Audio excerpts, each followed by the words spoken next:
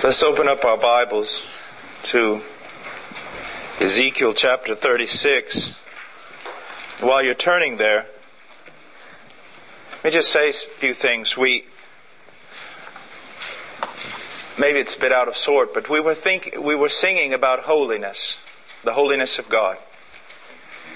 What is the thing that pops into your mind when you think that God is holy? For most people, the idea is that God is sinless or morally pure. When someone says that, then I ask them the question, well, what does it mean for God to be righteous? And they say, well, right, sinless, morally pure. Then I ask them, then what's the difference between holiness and righteousness? Many people have a wrong concept of what it means to say that God is holy. The holiness of God speaks primarily not about His moral excellence or His purity. The holiness of God speaks primarily about His separateness, His uniqueness. Let me just explain this for a moment. The word holy in the Hebrew means to cut and to separate. As though when a woman lays out a plate or a cutting table full of vegetables, has several carrots, and she begins to chop on carrots, and as a pile of pieces begin to mount up, she takes the knife as she's cutting and she separates them off. She continues to cut, she separates them off. It's the idea of being cut off to be separate, to be unique, as opposed to being common and profane. When the Bible says that God is holy, it is saying there is no one like God. God is not like us, just bigger and better. God is not like us at all. Let me give you an example. What would be closer to being like God? A flaming archangel standing in the presence of God, or an amoeba floating around in the sewer? Which one's more like God? The theological answer would be neither. I'm higher than you. Does that mean I'm closer to the sun? The sun is so distant, it is so far away that if I were to climb Everest, I would have no gain. I would be no closer to the sun that shines in our sky, or the stars that surround our night. When you think of God as holy, you've got to understand that what it means He is unique. There is no one like God, and no one to whom God can be compared. And that is why the prophet tells us there's no one holy like the Lord. It's like when Moses speaks to God, and God speaks with Moses, and Moses says to him, "Who are you? You tell me to go to Egypt, but I must tell your people who it is that's sending me." And he says, "I am who I am." There is a real sense in which if there were such a thing, if someone came from another planet like Mars and landed here in Kansas and came up to me and said, "Who are you?" I could say, well, I am like him. And I am like him, and I am like her. I would have 6 billion examples of what I'm like. But when Moses asked God, "Who are you?" He says, "I am who I am." There's no one outside of himself to whom he can point to give an illustration of what or who he is. That is until 2,000 years ago when someone asked God, "Who are you?" And he pointed down to a carpenter from Nazareth and said, "I am like him." So when we say God is holy, you need to understand, I do not believe holiness is an attribute like other attributes. First of all, I believe that God is holy in His omniscience. There's no one omniscient like the Lord. God is holy in His righteousness. There is no one righteous like the Lord. God is holy in His moral excellence. God is holy in His love. God is holy in absolutely everything He is, because in absolutely everything He is, there is no one holy like the Lord. There's no one like Him. Now someone always asks, well then why is holiness so associated with moral purity in the Bible?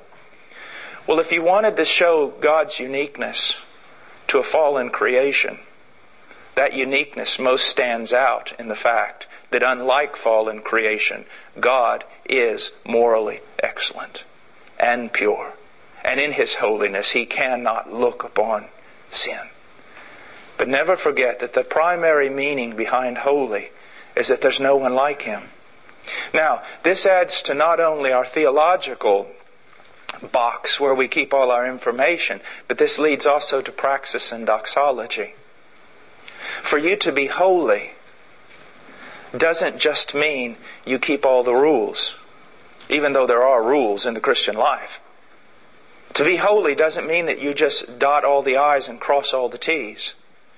To be holy means that you're separated from this world. But that in itself is not the end. That is only the means to a greater end. Separated from this world in order to be separated unto God. So the man that is holy is the man who recognizes above other men the uniqueness of this God, the worth of this God, and separates himself unto it. And many times the men most holy among us will be like bulls in a china shop. They won't be pretty, they won't dot all the I's or cross all the T's, but they have a heart that wants only Him.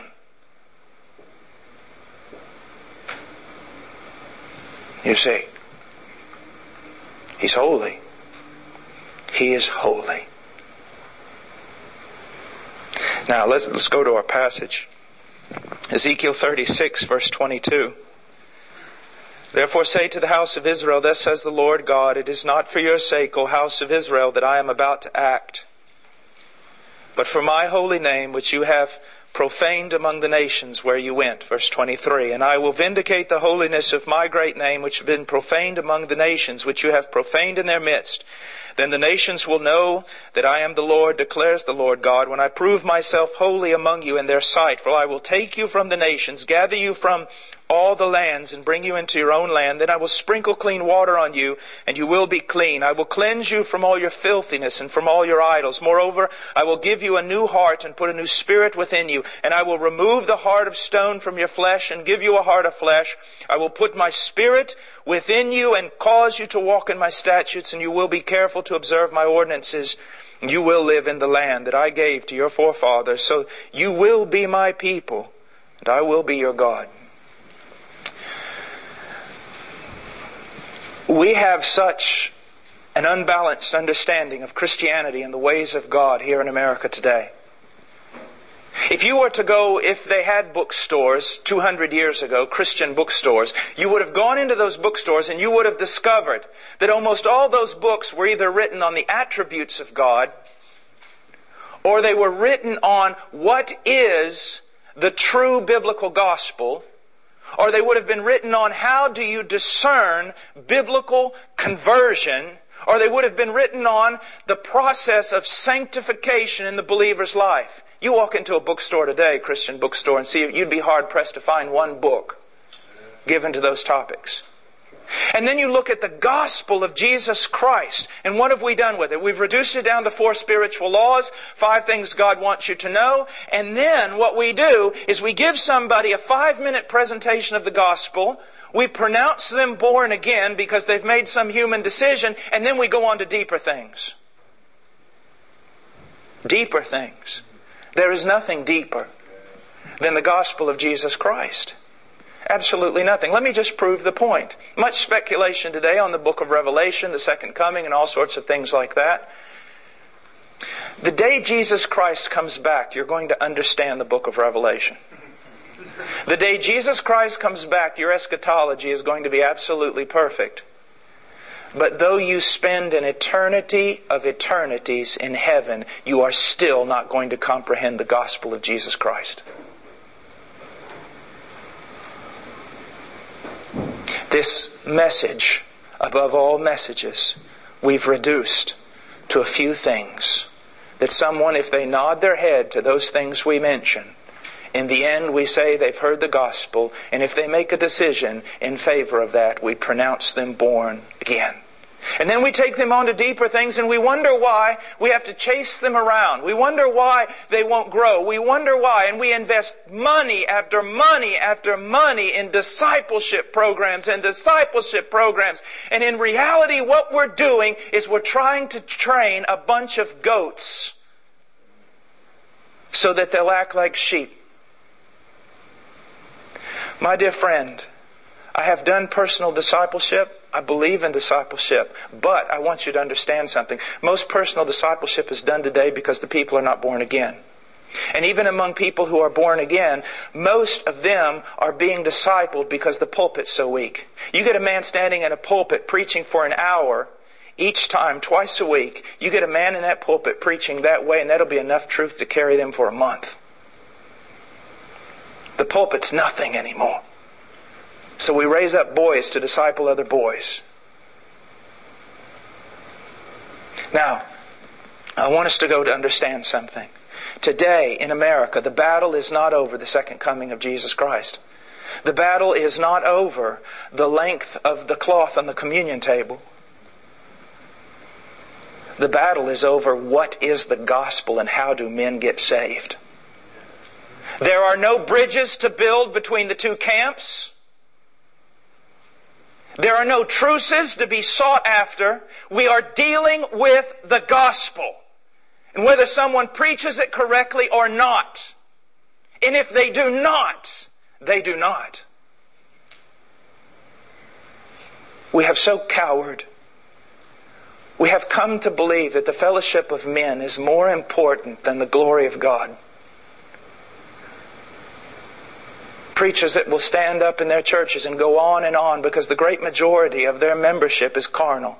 And so they'll seek with every power in their Bible to please the carnal majority so that they won't lose them, while that one remnant that truly belongs to Christ, they let them languish and starve. It's like if my wife was at Walmart at 11 at night and two men were raping her in the parking lot and you walked by, but because you did not want to cause a stir or hurt anybody's feelings, you let them trouse my wife. I'd find you and beat you to the end of your life. And for the sake of trying to keep a bunch of carnal, wicked people who don't love Jesus, we let the sheep of God starve to death. Those who truly belong to Him. And we have got to get back to two specific things. One of them is what is the gospel, which I'm not going to deal with today, probably tomorrow. But we need to get back to what is salvation. Salvation.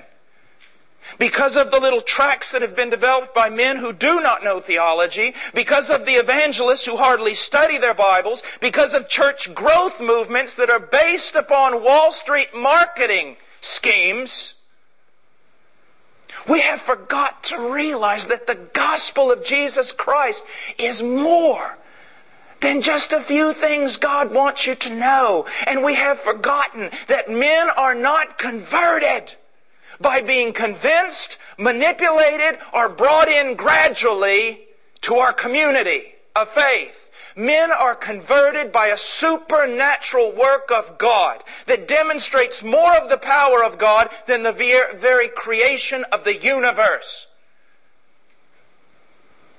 And that's what we're going to look at Ezekiel for. Let's go to Ezekiel chapter 36, verse 22.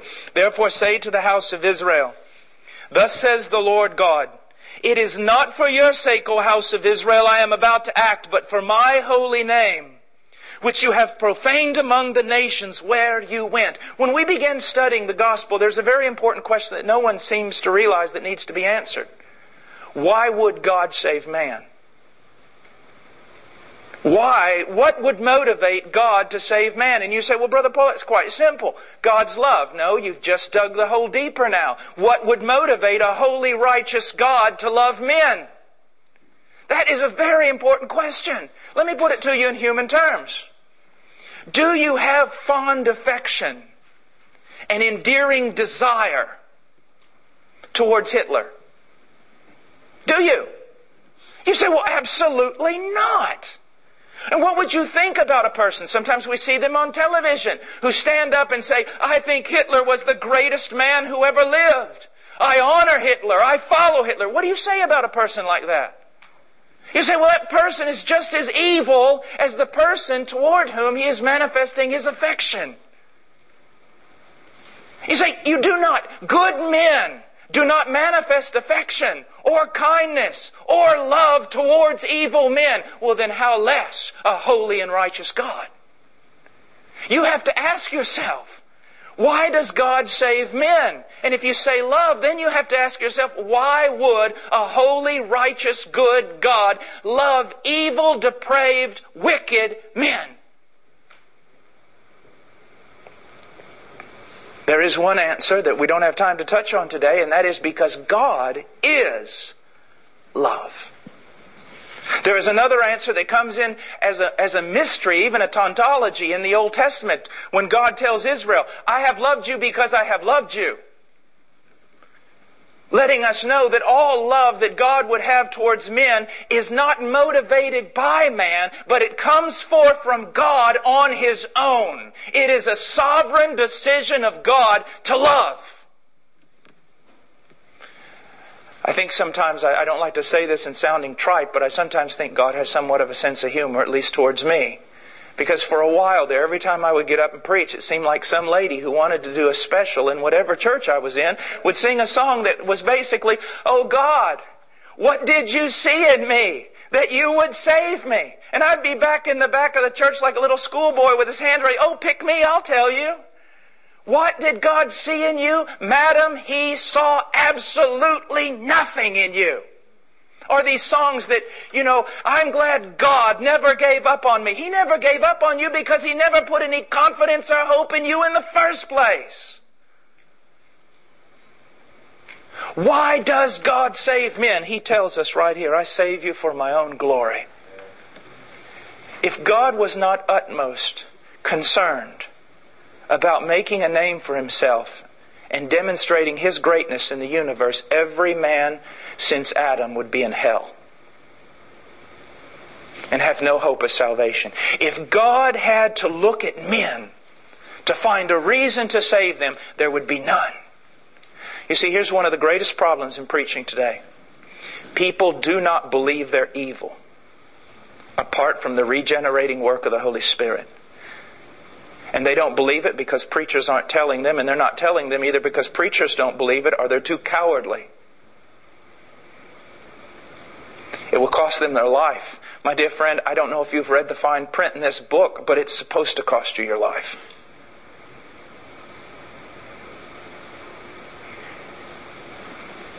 He says, why did I save you? He said, I'm about to act for my holy name. Here we see this great contradiction between God and man. When you look at Israel, the people He's going to save, all they've done is profaned Him among the nations. So there's no good thing in them. But He says, I will act to demonstrate who I am, to show forth my glory. Now, He goes on. I will vindicate the holiness of my great name, which has been profaned among the nations, which you have profaned in their midst. Then the nations will know that I am the Lord, declares the Lord God, when I prove myself holy among you in their sight. Now, I want you to look at something here that's very, very important. This is teaching us this. When God truly does a work of redemption, even the unbelieving nations, even though they may hate it, may misunderstand it, and may fight against it, when God does a true work of redemption among a person or a people, everyone will know that something has happened. Everyone will know. It's not that if everyone sees us acting like Jesus, they're going to come to Jesus. No, if everyone sees us acting like Jesus, they'll crucify us. It's not that if God does a great work, all the nations are going to come to Him and love Him. No. They will maybe kick against Him and hate Him even more, but they will know He is the Lord God. That He is the one. Now I want us to look at this for a moment. I want us to think about this. The great majority of all our conversions today never end up growing in sanctification. Now that is not a lie. Even Billy Graham said if 5% of all the people in my campaigns were even saved, I'd be happy. The problem is, why isn't he telling that to the people he's preaching to? All these evangelists, whether they're Baptist or whatever kind of evangelist, they go and they preach, and 100 people get saved in a small town. The only problem is none of them come to church on Sunday. But the evangelist goes right down to the next church and says 100 people got saved last week. Is it not true that the name of God is blasphemed among the unbelieving world because of our converts? It is true. Everybody's been converted. Everybody's saved. Nobody's changed. Why? Because of us. The problem in this country is not Hillary Clinton, it's not the Democratic Party, it's not the Republican Party, it's the evangelical conservative preachers that are the problem in this country. It's the leaders in Christianity that are the problem in this country. And we've got to understand this. Things of history do not ride upon the governments of puny men. They ride upon the preaching of the gospel. Anybody, like I said so many times, we're like the ugly girl at the county dance who stands there at the wall. Anybody looks at us, any politician mentions God, we run to them and dance. Anyone who walks an aisle, we declare them born again. Do we really have such a puny view of the gospel? Are we really so ignorant? Or are we so cowardly that we call ourselves reformed, but if I walked into your church, I wouldn't notice any difference between your church and one that supposedly preaches the gospel? It's not good enough to be reformed in a closet. Do you preach the gospel of Jesus Christ? How much has your preaching cost you? It should cost you dearly.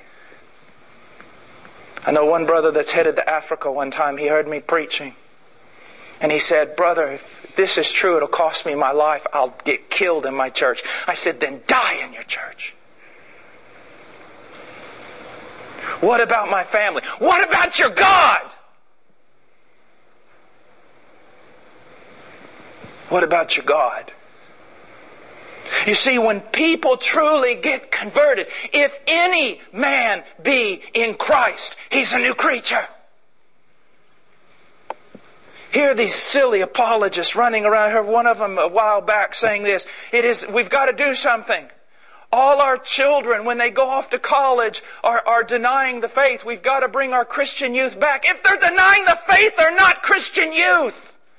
Oh, we got to do something. 75% of the young people in our churches today do not believe the resurrection of Jesus Christ is important. It's because they're not regenerated. They're lost. They're going to hell. They prayed a prayer with you and that is it. And since you understand so little about the workings of God, you think it is good. You cry out, "Peace, peace," when there is no peace. These are the things we have to deal with. When a man is converted, don't you understand? As I said last night, creation of the world, ex nihilo, out of nothing. Wonderful demonstration of the power of God. But it is a greater demonstration when God takes a corrupt mass of humanity and changes it. You see, salvation is more than a human decision. Because the human decision, if it is a true decision of repentance and faith, it is based upon a supernatural work of God. Now, what happens when a man gets saved? Well, for one thing, look at this in verse 23. "Declares the Lord God, when I prove myself holy among you in their sight." When a man truly gets saved, it vindicates God.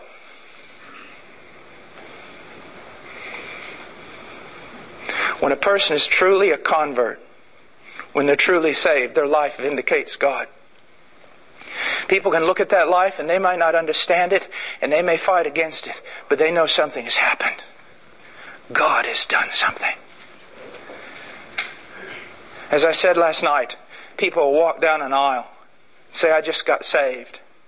Or they'll talk to a counselor who's been given a little pamphlet of how to walk them through a few little spiritual laws. And after 5 minutes, that counselor declares them saved, gives them to the preacher, and the preacher stands there and says to everybody, "Billy Bob got saved tonight." And everybody's rejoicing. What are you doing? You're not allowed to do that. Who gave you such popish authority to look at a man, not even talk to him and declare him born again, or to talk to him 5 minutes and declare him born again? Who do you think you are?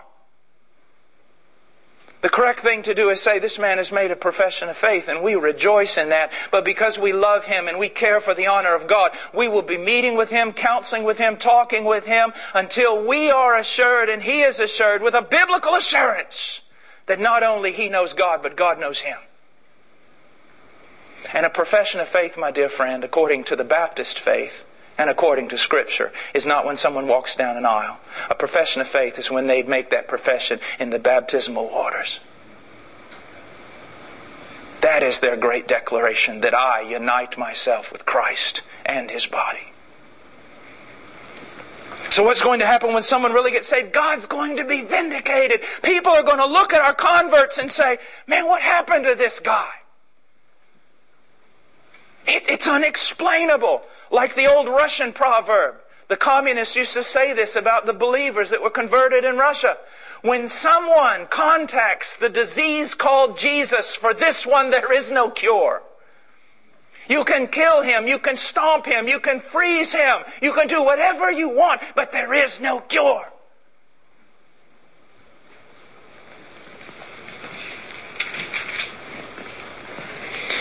So what will happen when someone gets saved? Verse 24. I will take you from the nations and gather you from all the lands. Separation. Separation. Look what he says, will take you from the nations. Now, before we get into that, maybe I need to address the personal pronoun here. Today in America, it seems like, as one old woman said, isn't it amazing? Jesus is the only Lord who can't make anybody do anything He wants. Here we have something that's quite amazing, quite different from this impotent God of evangelical pulpits today. Well, God wants to do so much in your life that He just can't. God wants you to go to heaven, but He can't make you. One man stood up right in the middle of a congregation after that was said, and he goes, well, if He can't make me go to heaven, He can't make me go to hell.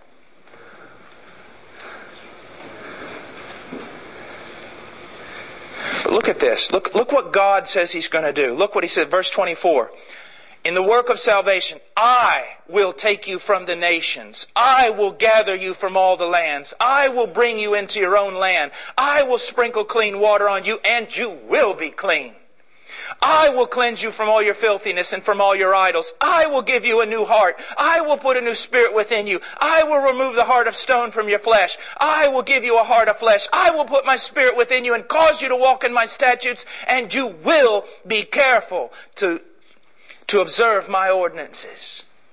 This is a work of God, don't you see? Salvation is all about the demonstration of God's glory. It is not primarily about man, even though man is the magnificent beneficiary. He's the one who receives, the great recipient of grace. And creation is all for the better because God does everything for His own glory. But make no mistake, salvation is to demonstrate the name of God.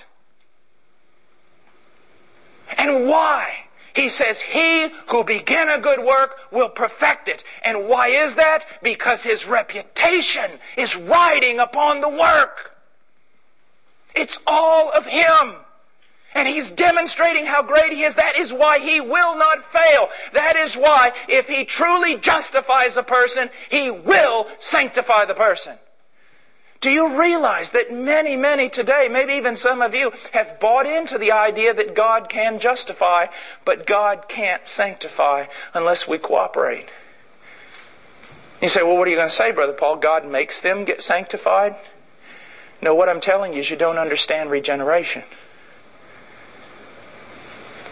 The only way God can justify is by faith. The only way a man can have faith is if God has regenerated him. If God has regenerated him, He's made him a new creature who wants to follow God, who wants to grow in sanctification.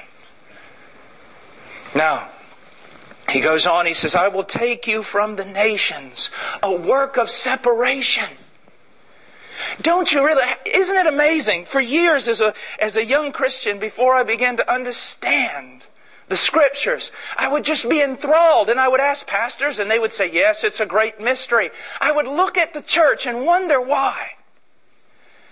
Some drunken, bum criminal would come off the street, walk into the church, no one had invited him. He gets saved. He comes to church. You can offend him. No one wants to be with him. He smells bad. People in the church don't even like him, and you can't make him leave. He just wants to serve Christ. He loves everybody. But then you have all these other people in the church, and there's absolutely no work. And you wonder, what did he do that they didn't do? But it's not what did he do that they didn't do. It's what did God do to him that he didn't do to them.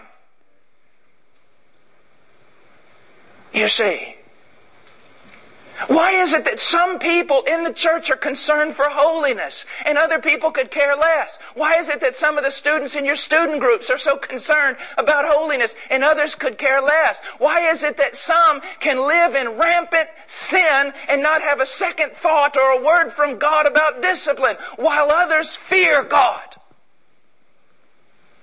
Because one group got saved and the other didn't. Your problem is you think just because they went through that little evangelical hoop jump of yours that they're all saved. They're not.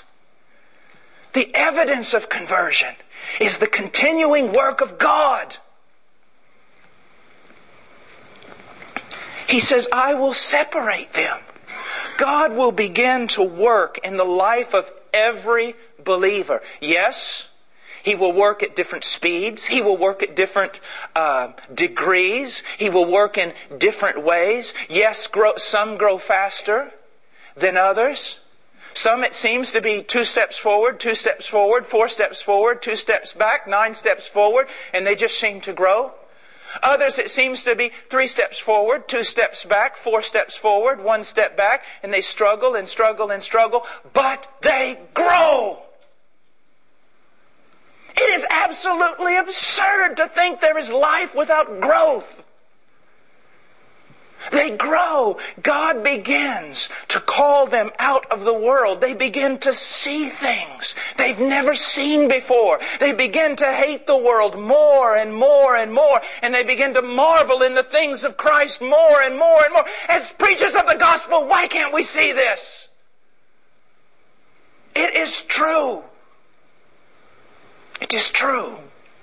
And it will always happen, not sometimes. It isn't just that some people get lucky, or some people are more moral, or some people get saved farther ahead in life.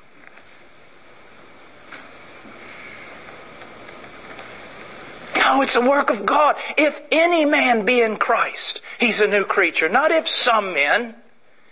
If any man be in Christ. If any man. He will separate them. He will separate them. Let me ask you a question. Is the work, God's work of separation, a reality in your life? Because you can be as reformed as the most reformed guy in the world. Well, let me ask you a question. It's not enough to say, yes, I agree with that theological truth. The question is this: is it a reality in your life? The things that God hates, are you growing in your hatred towards those things? The things that God loves, are you growing in your love towards those things? And it's a special reminder for those of us who've been in the ministry for 20-some years, because we almost stall and think we're in no need of growth.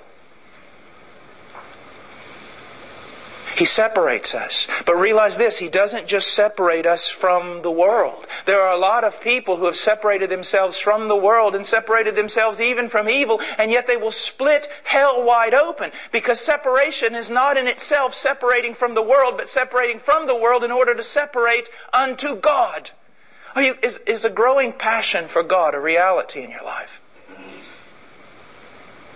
A growing, deepening passion.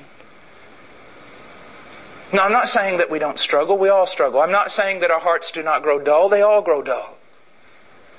But over the years, is there a growing, deepening passion for Him? Then He says this. He says, then I will sprinkle clean water on you, and you will be clean. I will cleanse you from all your filthiness and from all your idols. You see, there's something of a Hebrew parallelism going on here. It's very important you understand this.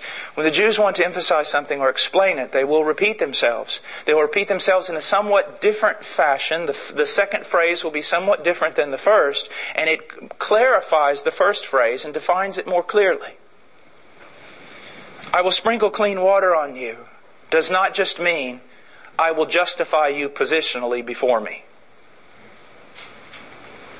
I will justify you positionally before me, and then it's up to you whether you want to live like a demon or live like a saint. That's not what he's saying. What does he mean that he will sprinkle clean water on them? It does base itself upon justification, but it goes further. You will be clean. I will cleanse you from all your filthiness and from all your idols. If someone were to ask me, Brother Paul, would you please surmise your Christian walk over the last 25 years? It would be this verse. I will cleanse you from all your filthiness and from all your idols. Not that all my filthiness and all my idols are gone in the reality of my everyday life. Not that I've made greater success or progress than other men. But there is such a reality of God doing a work to cleanse my filthiness and to destroy the idols in my life. Over the years, one of the most precious things to me, most precious, has been God's discipline. Is God's disciplining hand a reality in your life? Does He discipline you to cleanse you?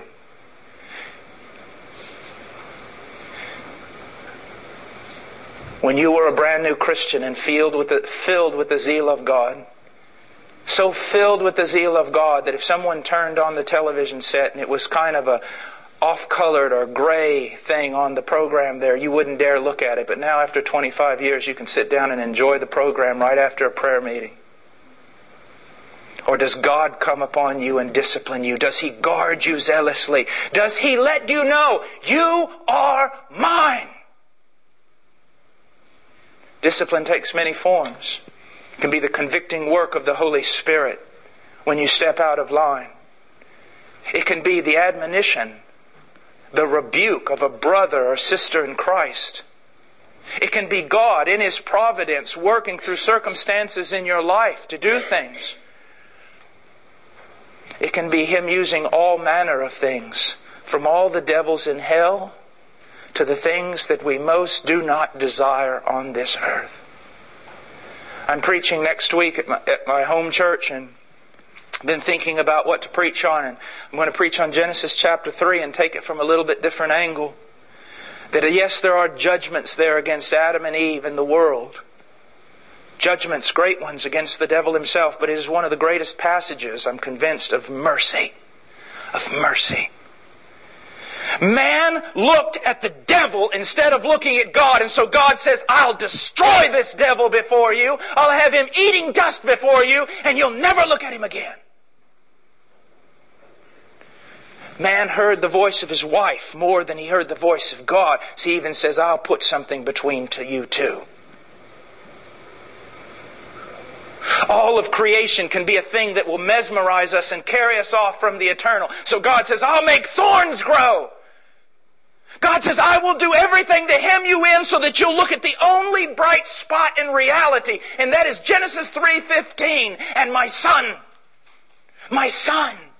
Every time, don't you see, that a woman cries out in pain in childbirth, it is God screaming to us in mercy, you are fallen, you are fallen, you are fallen, look to my son. Every time an unbelieving man works and finds no satisfaction, it's the mercy of God screaming out, you are fallen, you are fallen. And every time a Christian with a dull heart gets carried away by the things of the world, and it turns into vomit and rot in his stomach, God is screaming out in love, you are fallen.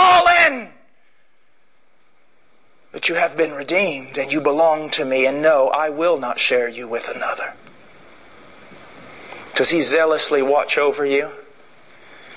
This absolute blasphemous, ludicrous, idiotic idea that a Christian can be a Christian and live in a continuous state of carnality is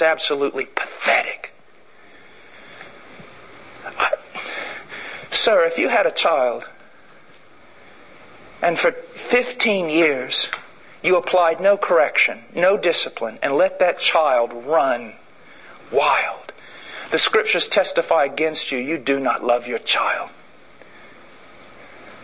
Yet, for most preachers, that's exactly what they accuse God of. He's got all these children out there and He lets them run wild all the days of their life with no discipline, with no care, with no correction. What a name we give to this God. Some people say, when you talk like this, you're talking legalism and works. Do you not understand even the rudiment factors of the gospel?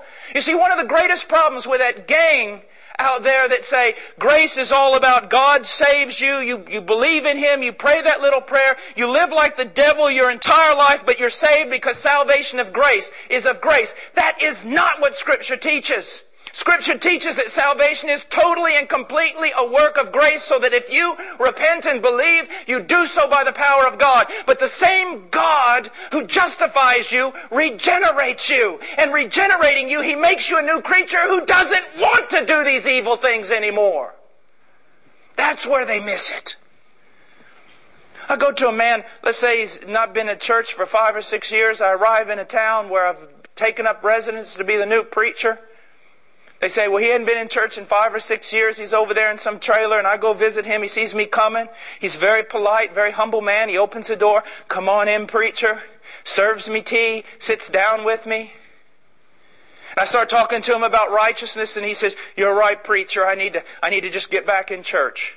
You're right, preacher. I just need to do the right thing. I just need to buckle up and do the right thing, preacher. You're right. I need to stop going to those taverns. I need to stop chasing women. I just need to get back in church and get back in the Bible. And you're right, preacher. You know what I'm looking at? I'm looking at a lost man. Is what I'm looking at. You know why? Because this is what he's telling me. You're right, preacher. I need to stop doing all the evil things I love and start doing all the righteous things I hate in order to be saved. That is not Christianity. Christianity is becoming a new creature. That's where they miss it. The lost doctrine of the age is the doctrine of regeneration.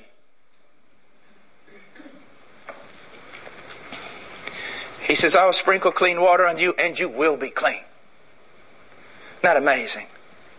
I was a farm boy in Illinois.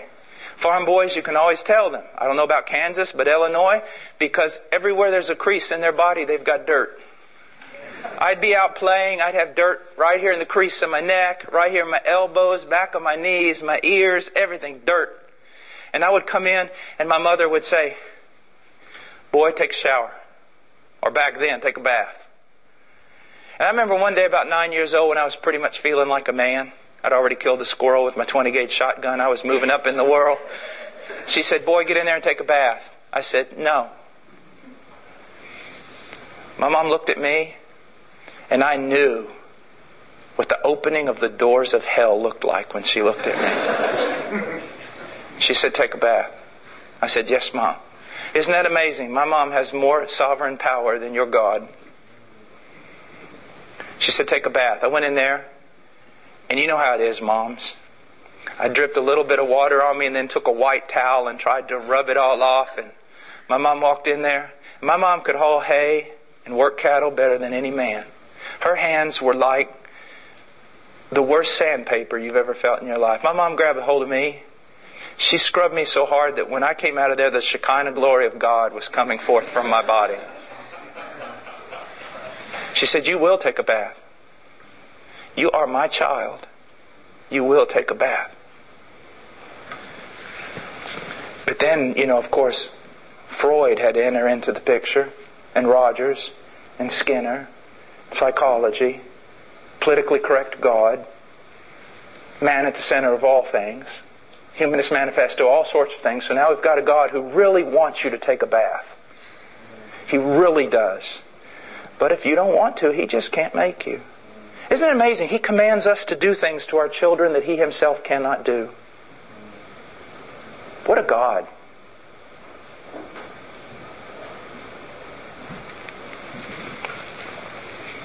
He says, I will sprinkle clean water on you and you will be clean. My dear friend, We are so earthly minded. Your best life now. A friend of mine just did a book cover for me and they put it out on the thing. It's got a picture of me standing just like Joel Osteen. I didn't know they did this. I don't know where they got the picture, but they got it. And it's got your worst life now. Paul Washer shares with you all about your lack of human potential and your total depravity. And then underneath it says New York's worst seller list. New York Times worst seller list. Your best life now? I will not lose sleep tonight, worried about your best life now. I will not pray tonight for tomorrow, worried about their best life now, or whether they have self-esteem or their checkbook is balanced or they've got 40 days or 90 days or 100 days of purpose in their life. I will lose sleep because one day every one of you will stand before God naked and be judged, and some of you will be cast into hell. Preachers, you're not professionals. You're not businessmen. You're not little boys running around serving the community. You're prophets or you're nothing. To bring a word from God. These are people dying. The wrath of God lays waste your community. Even as we speak, how many people will be swept away even today by the wrath of God through death in hell. And you're worried about whether or not someone feels good about themselves? God basically takes a man, and if that man belongs to Him, He will break that man into an absolute million pieces if necessary to get him ready for eternity. There's a little song that I sing to all my children when they won't go to sleep. It's an old Keith Green song. Oh my Lord, I am weak and I'm trembling. For the Lord I am always remembering. For what a strong shepherd, looking at my child, holds you in His arms. He will break you and make you His own. If you belong to Him, He will shatter you in a million pieces and reconstruct you. He will not share you with the world. He will not allow you to get any fun out of the Vanity Fair. And listen to me, preachers. Just listen to me for a second. Something that you need to know. People will always tell you, you need to take a break. You need to take a break. Well, sometimes you need to take a break, but you don't need to take a break from Jesus. Oh, you know, you're working hard in the ministry, you just need to get away for a while. Yes, you may need to get away from a while, sit on a lake for a few days or something, but not to get away from Jesus. It's like the evangelist that a guy was telling me, he shows up and the pastors and everything of this large church, they meet him at the church, and I have nothing wrong with golf, I've never played it. But the evangelists like to golf, and so they all went out to golf. The meetings were going to begin in 2 days, and they went out to golf. The evangelist was a man who really loved the Lord, and while they're golfing, he starts talking about Jesus. And the preacher said, look, we don't want any shop talk out here today. We came out here to get away. When you have to rest from the Word of God in prayer, then you know nothing about the Word of God in prayer. Where are you going to be filled? Is hunting going to fill you? Is golf going to fill you? Is some hobby in a workshop going to fill you? Even though all those things can be good in their proper categories. But is that going to fill you? As a matter of fact, all those hobbies are vanity and absurd unless they're done unto the glory of God. An eternal perspective. Oh, you're so heavenly minded, you're no earthly good. That is the biggest lie that ever cracked out of hell. Because it's been the most heavenly minded men on the face of this earth who did the most. To begin with, the captain of our salvation, Jesus Christ, who was always beholding the Father. Who was always in communion with Him. Always thinking heavenly thoughts. I think of Frank Lombok in the Philippines. Taught everyone in the Philippines to read. Just so they could read the Bible. His greatest goal in life, if you look at his diary, you'll probably not be able to find it, but if you can find one, you look at his diary, this is his one goal. He had one goal. He wanted to spend one waking day without one interrupted thought about Jesus. That was the goal of his life. And he taught all the Philippines to read. God does not care about anything but getting you ready for heaven. Everything in your life has been orchestrated for one purpose, to conform you to the image of Jesus Christ. People think, I can't even hardly read a lot of Christian books on marriage. Why? Well, marriage is all about a little bit of heaven on earth. No, it's not. Even though marriage can be a glorious thing, do you know what marriage is about? Conforming you to the image of Christ. And God does not search around to find you a mate that's compatible. Did you know that? More than likely, He's going to search around and find you a mate that's totally incompatible with you. Why? He's going to give you a mate that's strong in all the areas where they must be strong, that you not be tempted beyond what you can bear. But He's also going to give you a mate who fails in some of the areas where you most do not want them to fail, so that you become like Jesus. And what does that mean? So that you learn to love someone unconditionally who doesn't meet the conditions. It's not about big ministries. There are some men here, and I could call them by name, have big ministries, and they are going to die and go to hell. It is not about health. Praise God, it's not about health, or I'd be in hell right now.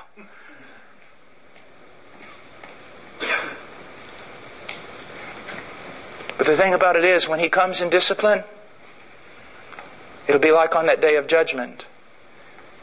When you truly belong to Him, He never comes to discipline you punitively as a judge. He always disciplines you as a loving Father. And on that day when you stand before Him, it will be both a brother and a father, you see. Moreover, I will give you a new heart, and I will put a new spirit within you. I will remove the heart of stone from your flesh and give you a heart of flesh. This is what happens when every person on the face of the earth gets saved. Do you understand that? Every individual who has ever been saved, this is what has happened to them. A heart of stone is an absolutely, completely inanimate object. There's no life in a stone. That is why we've got all kinds of stones from Mars. And yet we still say, there's no life on Mars. If there was a little bit of life in those rocks, we could say, there's life on Mars. But all we got is rocks, stones. Not a little bit of heart, rocks. Not a little bit of life, stones. The heart of a man is the heart of a stone. Can a stone respond to stimuli? No. Kick it, prick it, pot it, punch it, do whatever you want. The stone just sits there. It cannot respond to stimuli. It is a stone. Stone in the Greek means stone. If it meant something else, they would translate it something else. It means the same in Hebrew, stone. And for some of you in Ephesians 2, dead means dead. Doesn't mean partially dead or mostly dead.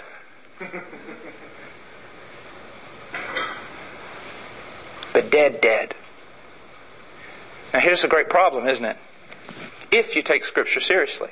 See, here's the only thing. You don't have to read Jonathan Edwards. You don't have to wrangle about election.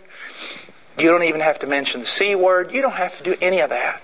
The only thing you have to do is one thing. Is man dead? That's the only question you ever have to answer. Because if he is, then everything has to change. If he's dead, not mostly dead, but completely dead, then something has to move on man. Something outside of him. Not to lift him up where he belongs so that he can finally make a decision, because then you're applying still residue of morality in life. No, he's dead. So if he's going to be saved, something's got to happen. Let me give you here's a dead man. And I see him there, and being the compassionate soul that I am, I come to him and I say, "Sir, get up. There's a hospital right over this way. If you just get up and we'll go over here, they'll put those things on you. They'll pop you with that electricity. You'll come back to life. Sir, come with me." What? You want to be dead for the rest of your life? Come with me. There's a problem. He's dead. If he could get up and go to the hospital, he wouldn't be dead. Here's another one. Lazarus. come forth. Now, here's Curtis Knapp and me standing in front of Lazarus' tomb. Goober and Gaylord goes to Bethany. And we're sitting there and it's like, Lazarus, come forth. There's a problem. There's a real big problem. But the same problem occurs when you remove Curtis and I from the picture and you put Jesus in the picture. Same problem's there. Lazarus, come forth. You say, well, what's the problem, Brother Paul? Jesus commanded. That won't let you get away with that. Jesus commanded a dead man. For someone to respond to a command, they have to hear. To hear, they have to be alive. So before Jesus can give the command, Jesus has to give life so that Lazarus can obey the command. Now, I want you to look at the way preaching is seen in degrees today.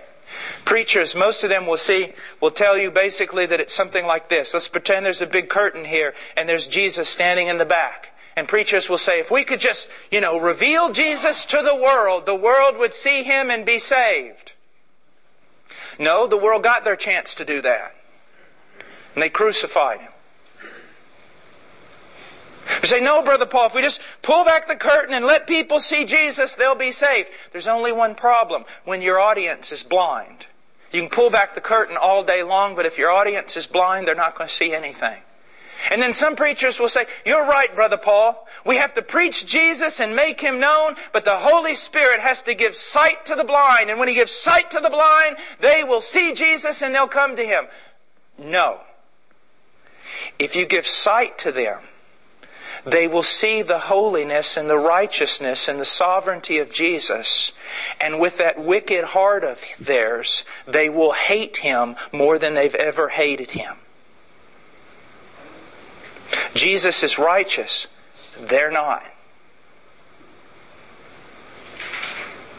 There is nothing in Jesus that pleases them. Their heart is radically depraved. They love evil and they will not come to Him. As a matter of fact, they'll run from Him. That's the entire argument of Romans 6 and 7 and 8. You press the righteous law of God upon an unconverted man and the only thing he's going to do is fight against it with more strength. What do you have to do? You have to preach Jesus. The Holy Spirit has to give sight. The Holy Spirit has to change that wicked, radically depraved, God-hating heart into a new heart, recreated in the image of God in true righteousness and true holiness. And when that man rises there from the dead, like the bones in Ezekiel, he rises from the dead, and with that new heart, opens his eyes and sees the beauty of Jesus Christ, he's irresistibly drawn to Him. Why? Because he has a heart, a new one, created in the image of God, and when it sees the perfect image of God, it wants that more than anything in life. That is why.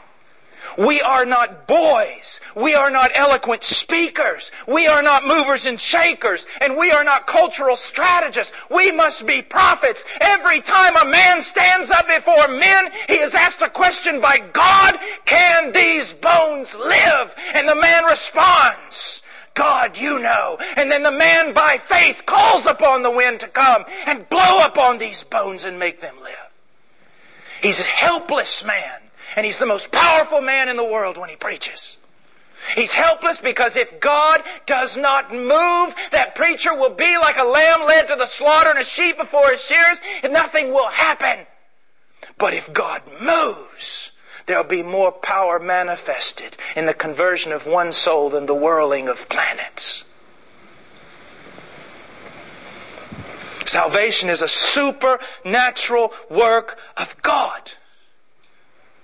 I will take out your dead, stony heart, and I will replace it with a heart of flesh. Now, this for hyper, I don't know what to call them. They're hyper something.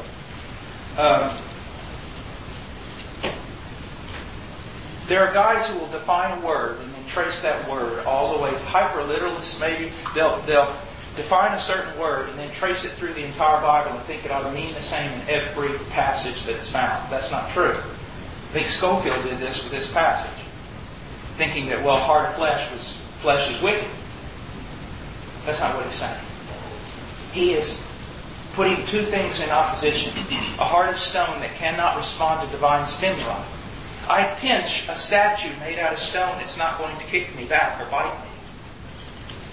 But a man of flesh, no matter how big he is, I grab a hold of him under that tender part of his arm and twist with all my might, he's going to respond. And that's what it's saying. I will give them a heart. That is why I do not like terminology like irresistible grace. It's not really, unless you're going to spend a lot of time explaining exactly what you mean.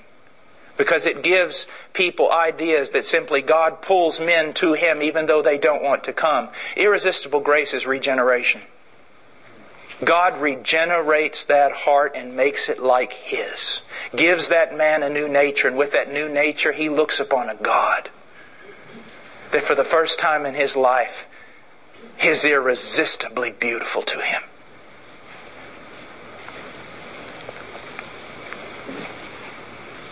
Now, he says, I will put my Spirit within you. Now, read a lot of books on this from a lot of great men. And they said a lot of great things. But in all the great things they said, I don't think any of us on this side of eternity can comprehend exactly the privilege and the power of such a thing. That the Spirit of the living God that hovered above the waters, that created the universe, would dwell in the heart. Now just look at this for a minute. What kind of God do we have? He literally says, I'm going to do a supernatural recreating work in your heart. And when he says heart, he's not talking about your blood pumping muscle. He's talking about the very essence of your being, your character, your nature. I am going to totally change your nature.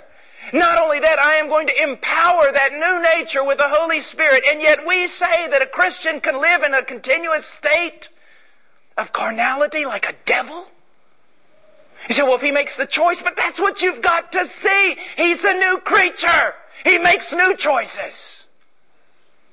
As Spurgeon's illustration of the pig. I can't find a better illustration. You have the finest plate of food here that you can find in Kansas, and you have a bucket of slop, and you let loose a pig in the back of the auditorium. Where is he going to go? Straight to the bucket of slop. Why? He's a pig. That's what pigs do. They like slop. They eat it. He's going to stick his head in there. He's going to gobble it down. He's going to wiggle his little tail. He's not going to have any shame about him at all. Reckless abandon, gulping it down. But if you had the power in 1 millisecond to transform that pig, while he's gulping this down, to transform him into a man, he would throw his head out of that bucket. The very things that he was gulping down and delighting in, he literally, because the nature of a man cannot swallow what the nature of a pig can swallow. It would literally, whether he wanted it to or not, would come out of his body. He would literally despise what he delighted in. He would throw up and not be able to keep down that which he was eating. And when he turned around, he would be utterly and totally ashamed. I just described your conversion. You say, well, I don't like that. Then you're probably not converted. Because the humble hear it and rejoice and are glad. That's your conversion. And yes, you see, the devil is a murderer. But he's a murderer through lies. He's a murderer from the beginning. Look how he murdered Adam and Eve. Through a lie. Through a lie. The devil can still deceive a believer. A believer can fall into temptation. And what does he do? That believer is tempted to go back to that bucket. That man is tempted to go back to that bucket. Now the whole time, he's going back to that bucket. Something screaming at him that the bucket's no good. Even the smell of it stinks to him. But he keeps going. He can be headstrong. And he sticks his head in that bucket. He takes one bite. He is nauseous. He throws it up. And he repents and goes right back to where he was. Because he's no longer a pig. See, it's not about... Here's something. We need to have literally an entire year where the only thing that can be taught from the pulpit is ontology. The doctrine of being. Because here's your major problem. You think that somehow the will can act independently of nature. That's one of your greatest problems. Will is a slave to the nature. That's why a bad tree cannot produce good fruit. You see, men do according to their nature. When you change a man's nature, he becomes a new creature. Now, this is a sermon from Romans 6, but we've got all the time in the world here, so let me just go through this really quick. A man is unconverted. I want to show you how this works. A man is unconverted. He's leaving for the office. He's got briefcase, papers. It's pouring down rain outside. His wife got up late, didn't make him any breakfast. He's going out the door, unconverted, grabs the door handle, and his wife coming out with curlers in her hair and fuzzy slippers on and the whole 9 yards says, "Honey, can you take out the trash?" And he turns around and goes, "I am sick and tired every time. Can't you see it's raining outside? I'm late for work. I got stuff to do. You get up late. Tell me to take out the trash right when I've got to get to work. I'm sick and tired. You take out the stinking trash." He runs out the door, totally and completely justified. Gets in his car, justified. Goes to work, justified. Sits at work all day, justified. A couple weeks go by. He's converted. Genuinely converted. Now, he's a new creature. He's got a lot of growing to do.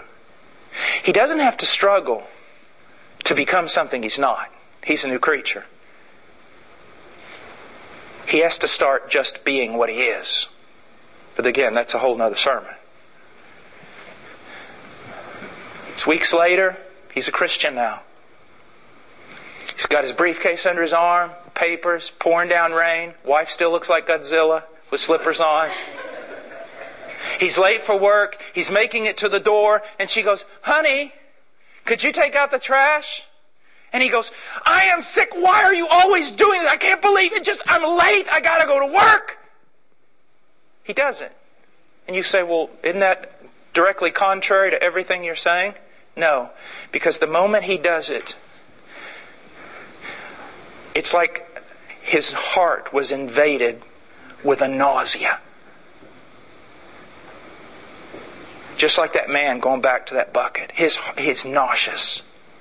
But he grits his teeth. He's not justified. He's nauseous. He knows he did wrong. He can't stand it. But he walks out that door. He gets in that car. He's nauseous. He knows he did wrong. He was wrong. He may make it to the office. He's probably going to call on the cell phone if he has one. He may make it to the office. He may have to totally, completely turn around the car. Why? He's a new creature.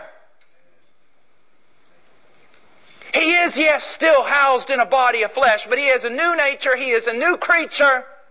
And that new creature cannot swallow that stuff anymore. He's new. And then the process of sanctification is kicking in, where he starts growing in to who he really is in reality. You see, Christianity is not you trying to be something you're not. It's you being what you are. A new creature in Christ Jesus, recreated in true righteousness and true holiness. Yes, still struggling behind the enemy lines in a fallen world. Yes, you still have a body of flesh, hard to define, but the reality is there. There's a part of us that's not unregenerate, but we have a new nature. And we are new creatures. And we can't live in sin anymore, the same way a man can't eat pig slop. Now let's go on. He says, "I put my spirit within you and cause you." Now, cause you. Some translations, make you. That's because that's what the word means. I will make you do this. Now, how does He do that? Well, first of all, you have to understand this, not in some tyrannical sovereignty, like a Caesar, forcing you against your will. We've already dealt with this. He will make you because He's changed you. But listen to me. Listen to me very carefully.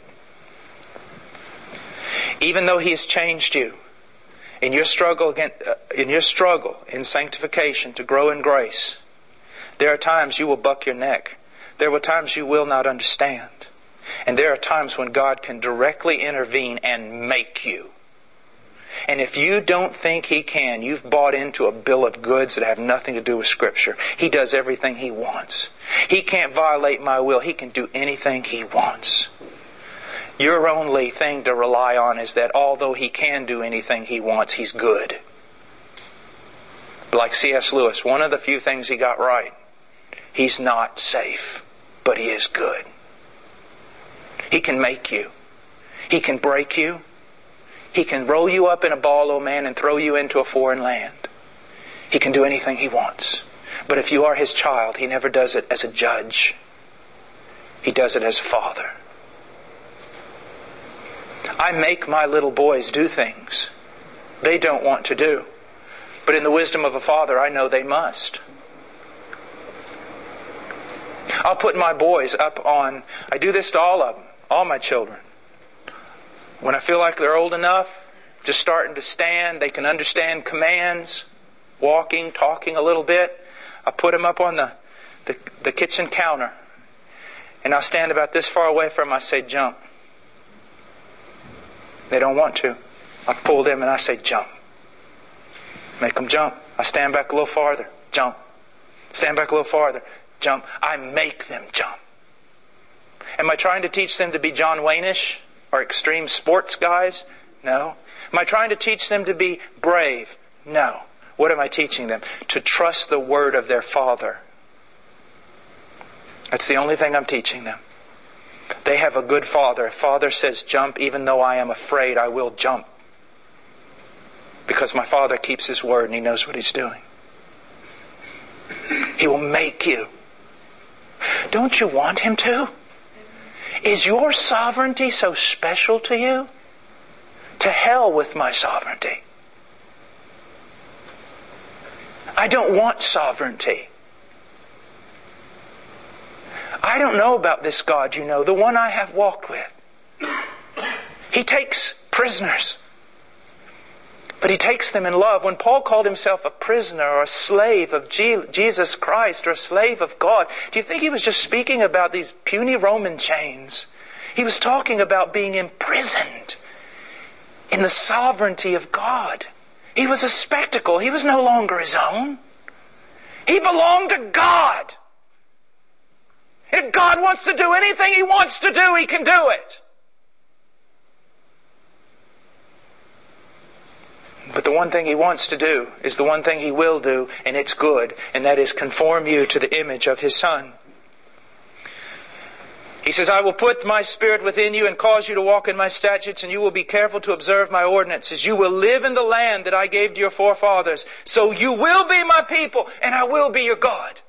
Look at that. He doesn't say, oh, I want to be somebody's God, and if I could just get everybody to cooperate, what a wonderful time we'd have. He says, no, I am going to do a work on this fallen earth, and I'm going to do it for my glory, and I'm going to give the whole thing to my Son. This is what I'm going to do. I am going to call out a people, I will make them my people, and I will be their God. That's what He's doing.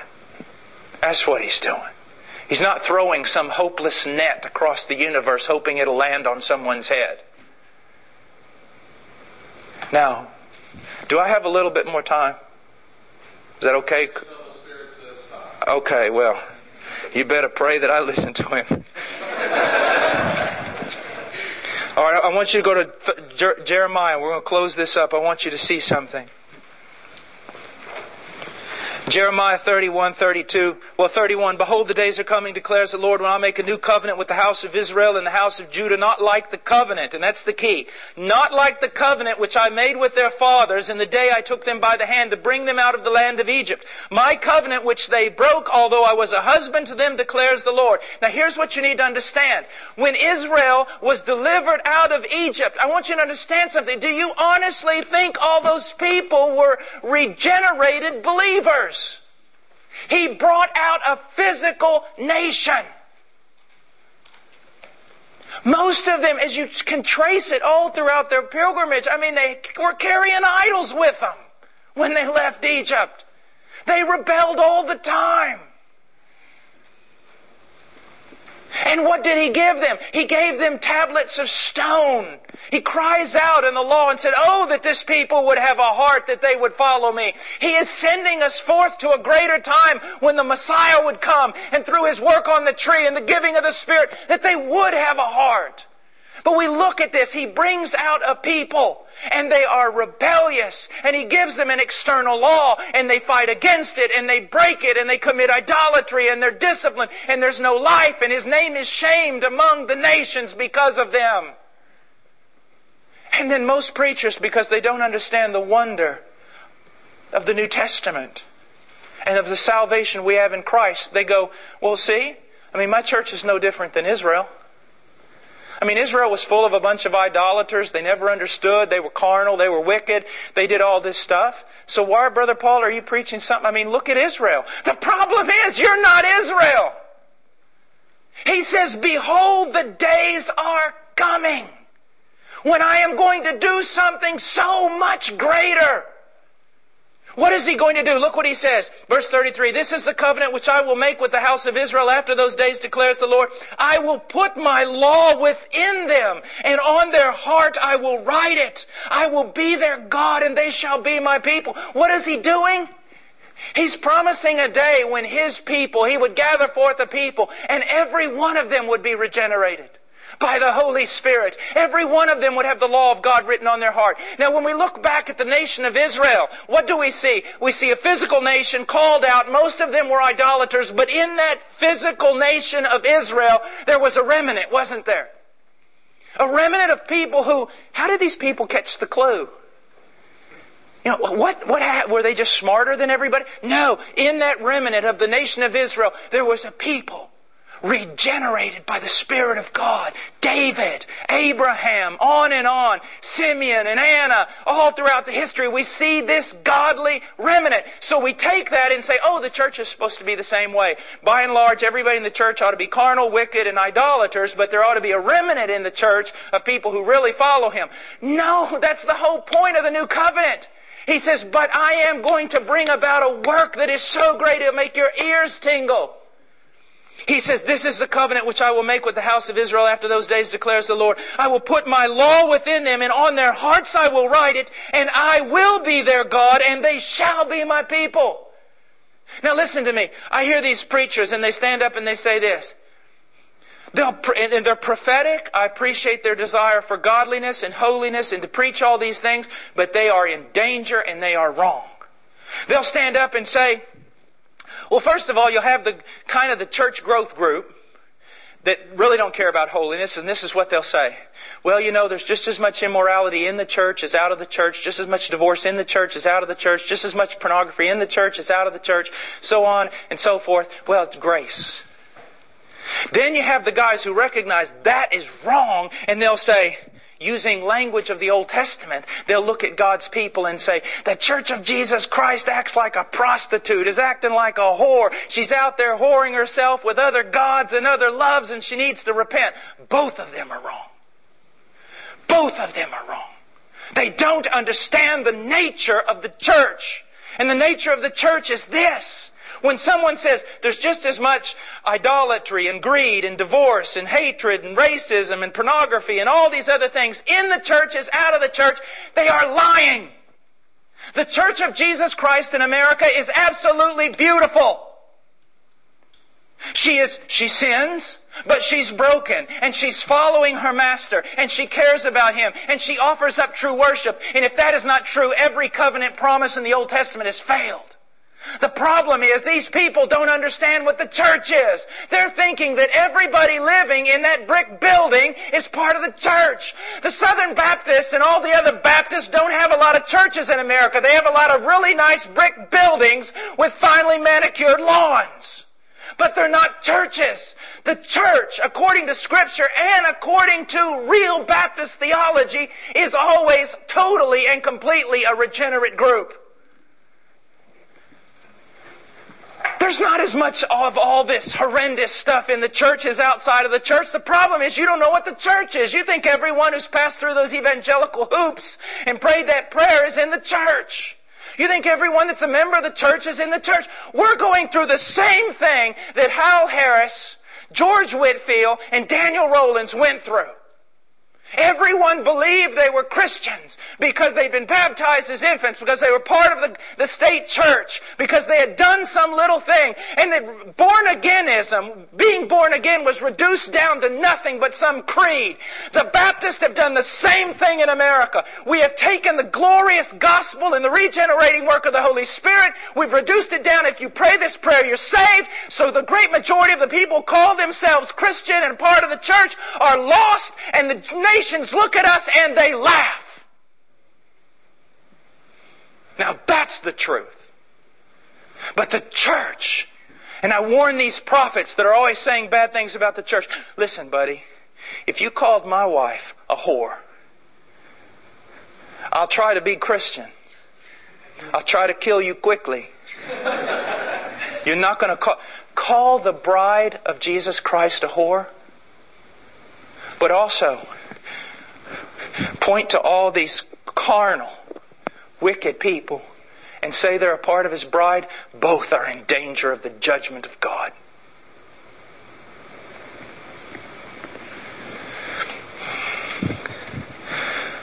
Should we love people? Well, let's define that term. I love them so much that I'm not going to do what Jesus told me to do. I love them so much I'm not going to say the things Jesus told me to say. Now that's making a contradiction and also an accusation against Christ. Either He is not all wise and He told me to do stuff that is wrong, or He is immoral. We're not doing anybody a benefit by creating a Six Flags over Jesus in a church, filling it full of entertainment and programs so that it'll keep attracting people who have no spiritual life whatsoever. But He says this is what's going to happen. He says, they will not teach again each man his neighbor and each man his brother, saying, know the Lord, for they will all know me, from the least of them to the greatest of them, declares the Lord. For I will forgive their iniquity, and their sin I will remember no more. Look what it says. You know, in Israel, there were all these people had just absolute abject ignorance of God. And every once in a while you'd have a godly priest or a godly scribe or a godly man or a godly leader. But everyone was oblivious to the knowledge of God, doing horrendous things. But He says, I'm going to create a people, and they will not teach again each man his neighbor and each man his brother, saying, know the Lord, for they will all know me, from the least of them to the greatest of them. That when God regenerates a heart, He writes His law. This is not poetry, folks. This is reality. This is what He says He's going to do. I'm going to write my law on their heart, and they're going to know me. So that when even a brand new believer hears some heretical preacher, he can't really argue against him. He doesn't really know what's right, but he knows what that guy is saying is wrong, and he runs from him. Don't you see how supernatural salvation is? And we must look for this in the life of our own life, in the life of others. Now, I'm going to end. I want to go really quickly to 32, and I want to point out something. 32, verse 38. Chapter 32, verse 38. They shall be my people, and I will be their God. And I will give them one heart. Now, I want you to think about this. Many times, folks, now listen to this. This will help you. Many times we take spiritual realities as though they were conditional promises. And that's wrong. This is a new covenant promise, and this is what He says, I will give them one heart. Now what does this mean? Do you know they have all these Jesus parades at times all over different places? And everybody from all the denominations come together and sing Kumbaya and all these other things. And they say, we are one. And then everyone, it seems like the evangelical leaders on television and everything, yes, it's so horrible. The body of Christ is not one. The body of Christ is so divided and all. That is wrong. If what they're saying is right, then the new covenant promise failed and Jesus prayed a prayer that His Father did not answer. He prayed that they would be one. They are one. What do I mean by that? First of all, you've got to recognize that the great majority of people who call themselves Christian are not Christian. Second of all, you've got to realize this, that there are converted people, not just among us, but around all over the world. And yes, we may not agree on absolutely everything. But is it not true, especially some of you have been across on mission fields or you've traveled a lot, I can literally, now see if you identify with this, there have been so many times I have sat down on a plane with some person from some other denomination, sat down on a plane and began to talk to them. And within about 2 or 3 minutes, we're sharing our testimonies, we're loving one another. This guy is like my brother, like I've known him all my life, I'd die for him. That quick! And yet I've sat down beside some big Southern Baptist preachers and had nothing in common with them. Because if you start talking about church growth, they get all excited. If you go to Colossians and start talking about the glory of God in the face of Christ, they're looking over your shoulder for someone more important to talk to. I want to tell you, we are one. These promises are true. The gospel is powerful. And I'm sick and tired of people who don't read their Bibles not realizing these things. God has done a work, and He's done it through His Son, and it is not failing. It has not failed. We are one, and every promise He ever gave is amen in Him. I'll give you an example. One time during the war in Peru at the Sendero Luminoso, it was horrible. And there was this one church up in a place called Tambolic in Departamento Amazonas. And it was right in a red zone. The communists controlled everything. Christians were dying. And they made a call. They asked me and another brother, Paco Laos, if we would come up. We promised them we would. But then we were warned, if you go up there, you're going to die. It's too dangerous. I'm sitting on the side of the road there on the coast, and I told Paco, I don't know what to do. I'm going to get married in 2 months. I really don't want to die right now. But we got to do, what are we going to do? Because if we don't go, those believers are going to just be tore apart. And so I said, Paco, I don't know what else to do except I'm going to pull out a coin, and I'm going to flip it 3 times in the air. If it lands on heads all 3 times, I'm casting a lot. We're going. So I flipped it up in the air. Boy, I sound spiritual, don't I? Flipped it up in the air 3 times. It landed on heads 3 times. I said, we're going. We jumped in the back of a grain truck. They covered us up with a tarp, and we rode 24 hours underneath that black tarp under the Amazon sun. At about midnight of the next day, we reached a place called Aserradero. It was pitch dark, midnight. We jumped out of the truck and kind of run just a little bit into the jungle behind this old building, and we slept there at night, and then we took off during the day to make it up this mountain. Now, proving can make it up that mountain in about 4 hours. Me, it takes about 14. And so we're making it up there. We got caught in the dark. Dark, very, very dangerous. They're thieves. They're the terrorists, everything. And we're lost. And so we're sitting there and we're praying, and all of a sudden we hear a little bell and hear this little boy talking. He was with a burro, and he was coming back from a field, and he was talking to his little burro, and we decided, well, let's follow him. So we got up to him. He was very afraid, and we told him, look, we're not thieves or anything. We're not terrorists. We followed him to his village. We stood on the edge of the village, and we thought, okay, if the terrorists own this village and we walk in, we're dead. But we can't stay out here either. And so I kind of scrunched down with my hat and my poncho, and Paco's about this tall. He didn't have to scrunch down. And we walked in, and Paco said to a man we saw standing there in the dark, kind of a little bit drunk, the guy, and said, ¿Hay hermanos por aquí? Are there brothers here? And the guy said out a few cuss words and pointed over to an old house made out of adobe cut into the side of a kind of a cliff. La vieja, the old woman. And so we knock on the door, an old Nazarene woman. And I knock on the door, no one answers, knock on the door. Finally, latch begins to move, opens the door, a little Indian woman about this tall with a lantern, going like that, scared to death, wondering if it's the terrorist, what's going to happen. And I said, "Soy pastor evangélico, necesito ayuda. I'm an evangelical pastor. I need help." She grabs me, pulls me in, takes me down this little cut in the dirt steps, puts me down in the hay with Paco.